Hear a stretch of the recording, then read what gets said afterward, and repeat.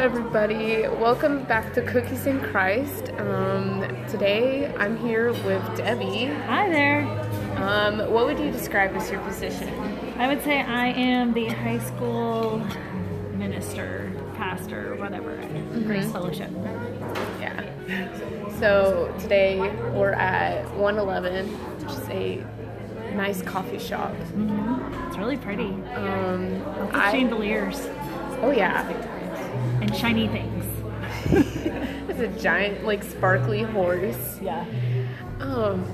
I have a Snickerdoodle cookie today. That sounds really good. I have I think they said that there's cinnamon in the oatmeal, but I don't know about that. We'll see. I'll let you know. But it's oatmeal, so it's almost good for you.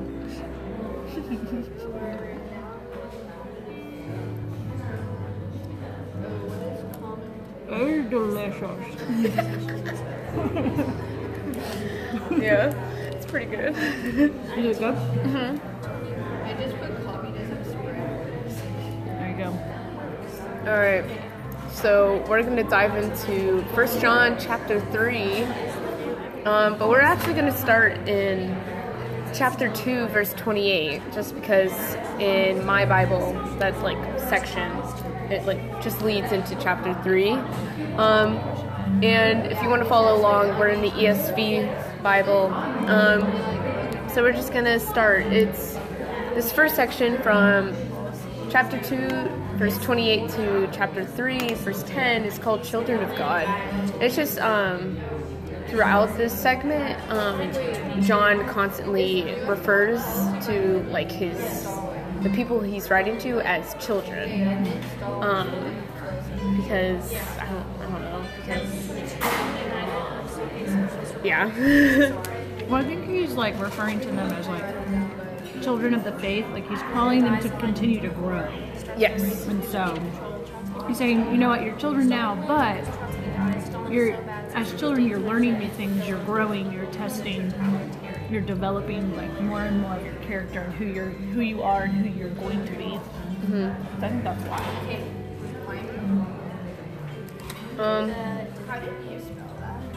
The first verse that I like really stood out to me was verse 1.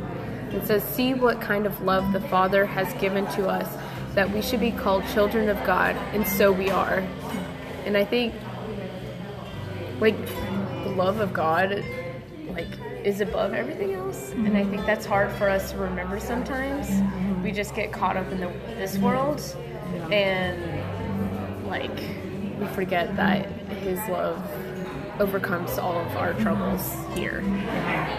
That's super encouraging. Yeah. The very one who created us and knows us the best, loves us, all our flaws, all of our failures. He just is crazy about us sometimes. I don't know, that's a really beautiful kind of love. It's comforting. For sure. So I actually had a question about this next verse. Yeah. It says, okay, verse 2, it says, "Beloved, we are God's children now, and what we will be has not yet appeared, but we know that when he appears, we shall be like him, because we shall see him as he is." So what does that mean that what we will be has not yet appeared? Like, what does that mean? Right. I think what he's talking about is that right now we're in the temporal life, and we're still finite creatures, trying to grapple with these unknowable things. But one day, what we see in part, we will then see in whole. Like when we're face to face with God, like then we will know so much more than we know now. And He is actually preparing a new heaven and a new earth, and He's preparing new bodies for us. Okay. And so I think that's what John is referring to, because this is the same John who also wrote Revelation. And so he kind of gets a glimpse into what that may look like. I don't know what that all looks like, but I think that's what he's referring to, is that we will get those new bodies. So what we are now is not fully what we will be. And then, so that last part, because we shall see him as he is. So like you said, right now we don't know the extent of his glory and everything else. Right. Because we're still bound. Yeah. Like we're still limited, and like once we are outside of this life and we go into like our eternal life because we have Jesus, we will no longer be bound. We'll be no longer limited. Like we'll get to see as God sees.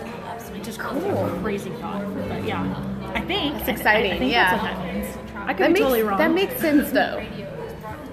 Yeah. So I don't know. Who knows? Well, God does, but you know. Go to verse 3, and it says, "And everyone who thus hopes in him purifies himself as he is pure." And that's just like saying that we are made pure because he's pure, and it's only through him because he took our sins that we are made pure. Right. Yeah. Yep. That's just because we couldn't accomplish that on our own. no. We're kind of bent on our own way, which is not God's way usually. Yeah. And then verse 4 simply puts it, everyone who makes a practice of sinning also practices lawlessness. Sin is lawlessness. So just like if you're breaking the law or causing mischief, yep, it's sin. Then this is a verse I had a question about. Verse 6 says, "No one who abides in him keeps on sinning. No one who keeps on sinning has either seen him or known him." So what would you say like the definition of abide is?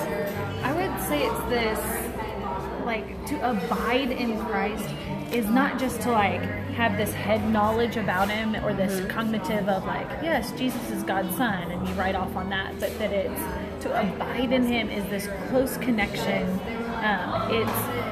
It's almost like going from dating to full-on marriage. Like there's this covenant, there's this commitment that you're bound to one another. Like when you enter into marriage, like the two flesh become one, and so like you in a way like begin to die to self for that other person. That's what I envision with this whole abiding, is it's dying to yourself, but for something so much bigger and better, and that you're like cleaved to Christ. You're like, this is kind of a weird metaphor, but like a cicada. Like, no, that doesn't work. Those locust things? Yeah. I mean, never mind, that doesn't really work. But like, they always talk about like the church is the bride of Christ. Right, yeah. And so, but if you take it down to the individual, it's like you said, sort of going from dating to just knowing him. So that goes into the second part of the verse, like when it says known him, it's talking about like, I guess really, I don't know, what would you say? Like, has either seen him or known him, but I know there's people that like know of him, right? But they don't abide in him. Yeah. So, like, I think when you fully know Christ, like you know him and he, like, you allow yourself to be known by him, like, you don't keep doing status quo. You don't keep doing your own life. Like, you start to surrender your own will and your own way to his when you really know him. It's I mean, kind of going back to that marriage thing, like, there are things that I do for my husband that I wouldn't necessarily, like, choose to do by myself, but because he loves it, like, there's joy in doing that with him, you know? Does that make sense? Yeah. And so, yeah, I don't know. There you go. I guess this kind of relates to it. Verse 9, it says, "No one born of God makes a practice of sinning, for God's seed abides in him, and he cannot keep on sinning because he has been born of God." So this is talking about, like, it's like you are all for him. You can't keep leading the same life, right? Well, it's like when Jesus calls his disciples, he's like, to be my disciple, which someone who's a disciple is not just somebody who follows after Christ, but who is going to carry on the mission of Christ. But to be a disciple of Christ, you deny yourself, you take up your cross daily, and follow him.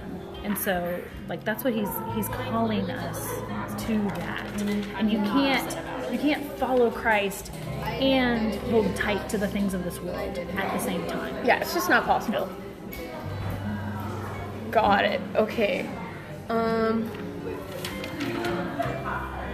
Verse 10, it says, "By this it is evident who are the children of God and who are the children of the devil. Whoever does not practice righteousness is not of God, nor is the one who does not love his brother." So, I've always been confused with this, but like, what would you say the definition of righteousness is? Righteousness is to choose rightly. And so it's like, God is holy and he calls us to be holy. He does what is right, so he calls us to do what is right. That we are to reflect him with our lives. And so it's like, to love God is to love others. And to love others is to show the love of God. But also to show our love for him. But like, so righteousness, like, so sin is missing the mark, right? That's the very definition of sin, is that God has this mark and we're aiming for it, and when we miss it, that's sin. But to live righteous is to shoot right and to do like as God has called us to do. So always hitting the bullseye, sort of, like with his help. Yeah, definitely with his help. We cannot do, oh my gosh, no. Which I'm thankful he doesn't expect that. Exactly, yeah. But he gives us the Holy Spirit, which is God indwelling us, that helps us to choose righteousness even when our flesh wants something totally contrary. And the world tells us everything else is better. All right, so the next section is titled "Love One Another," and it goes all the way to the end of this chapter. The first verse, like, that, like, basically states the whole entire point, or like a giant, like important point of this chapter, or even the book, is verse 11. It says, "For this is the message that you have heard from the beginning, that we should love one another." So there's just a big commandment that because God loves us so much, that we should reflect that and love one another, so that we can be more like him. Right. Yeah. Because God is love. So. Exactly. And then the next verse, it says, "We should not be like Cain, who was of the evil one and murdered his brother. And why did he murder him? Because his own deeds were evil and his brother's righteous. So it's just a metaphor that goes all the way back to Genesis. And so I think I would say that, like, Cain was maybe jealous of his brother's like righteous, and like the fact that God liked his like sacrifice, right, like more. Yep. Because it was, I don't remember the story exactly. Right. Like, so Abel came and brought like his first fruits, like the first and the best, and it was pleasing to the Lord. And Cain didn't do that, and so Cain got sidetracked by comparing himself with Abel instead of Cain keeping his focus on God and looking at that relationship. He started instead to compare himself to his brother, which anytime we start playing the comparison game with other people, that is just going to lead us down the wrong path. Yeah. Verse 13, it says, "Do not be surprised, brothers, that the world hates you." And I find that interesting that, like even in that time, like, people were like, "This is crazy. Y'all are nuts." Yeah. That y'all are following this man who does miracles, basically, that shouldn't be possible. Right. And so people don't like difference. Like, they don't like change.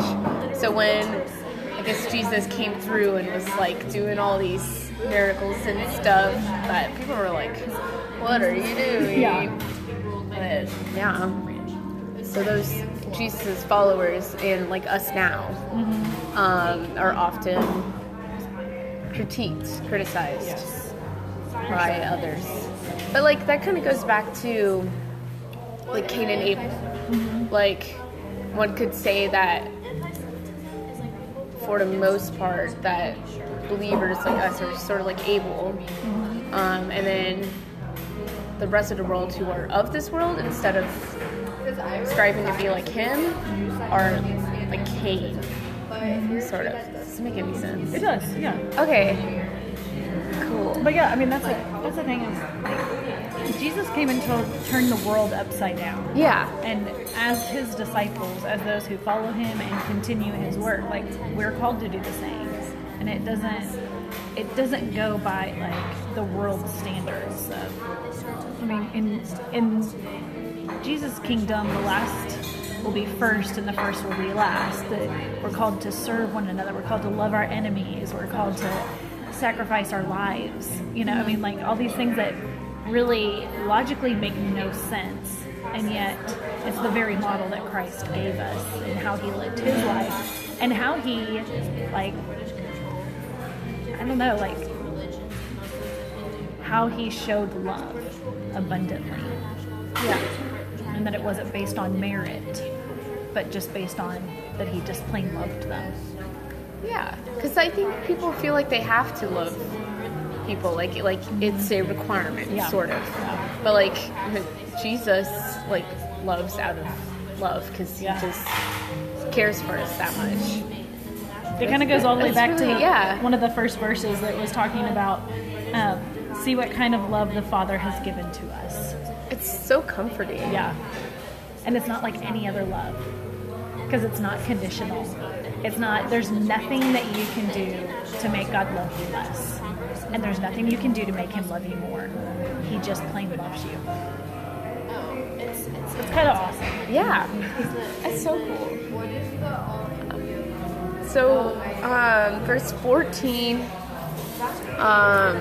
we know that we have passed out of death into life because we love the brothers. Whoever does not love abides in death. So,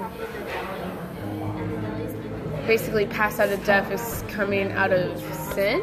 Is that correct? Sort of? Like coming pass out of death. Yeah, I think it's like we pass from this life to life everlasting. Yeah, because we love. Yeah. And that's because we're reflecting who he is. Right. Got it.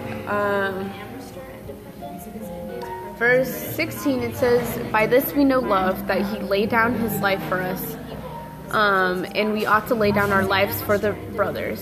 So basically it's just talking about how we should be like him, or strive to be more like him, and reflect who he is, rather than like the desires of our flesh and like of the world. Right. Yeah. For sure. I think verse 18 is kind of like a conviction, like even towards me. Oh yeah.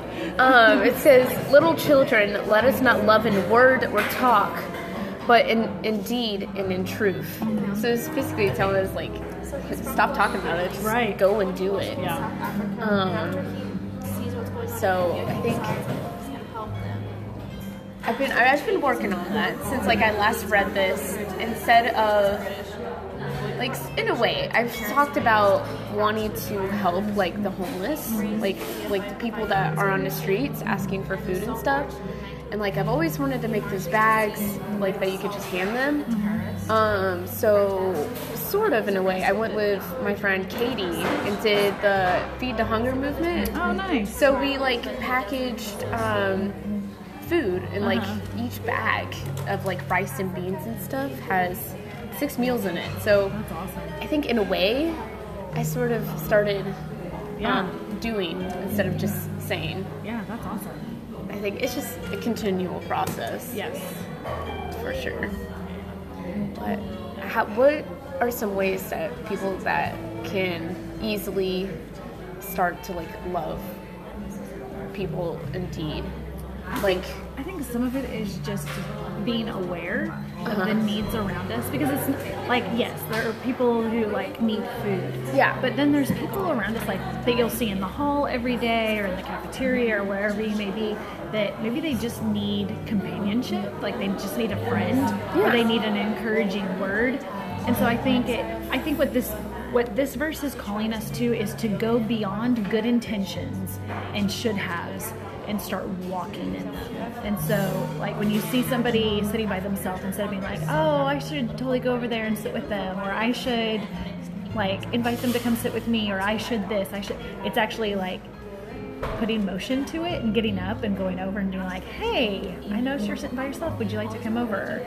Or if you see someone in the hall who, you know, looks downcast or whatever, just being like, hey, is there anything I can pray for you today? Like, you look a little sad today, or you know, just giving them a hug if you know them that well, or, you know, just anything like that. Like, I think these acts of love are just little things that we actually do that can add up to really big things. Yeah, I was thinking that. I was like, it's the little things most of the time that really show the difference than like the giant grand gestures. Yes. So that's what I would say. Yeah. It's going past the I shoulds to the I dids. And then my last main point is verse 23. It says, and this is his commandment, that we believe in the name of his Son, Jesus Christ, and love one another just as he has commanded us. This is just the like main point of this book, the Bible. Yep. Everything is that to believe in him is to be like him and to be made new in him. Yep. So deny yourself, take up the cross, and like walk with him. And that's to abide in him. Yeah. So everything connects. Yep. I think that's really cool because you can start anywhere in the Bible, and like you'll find verses that, like, especially in the Gospels, like the Gospels are mostly like the same stories but told slightly differently, right? But like if you read each version, you get something new out of it.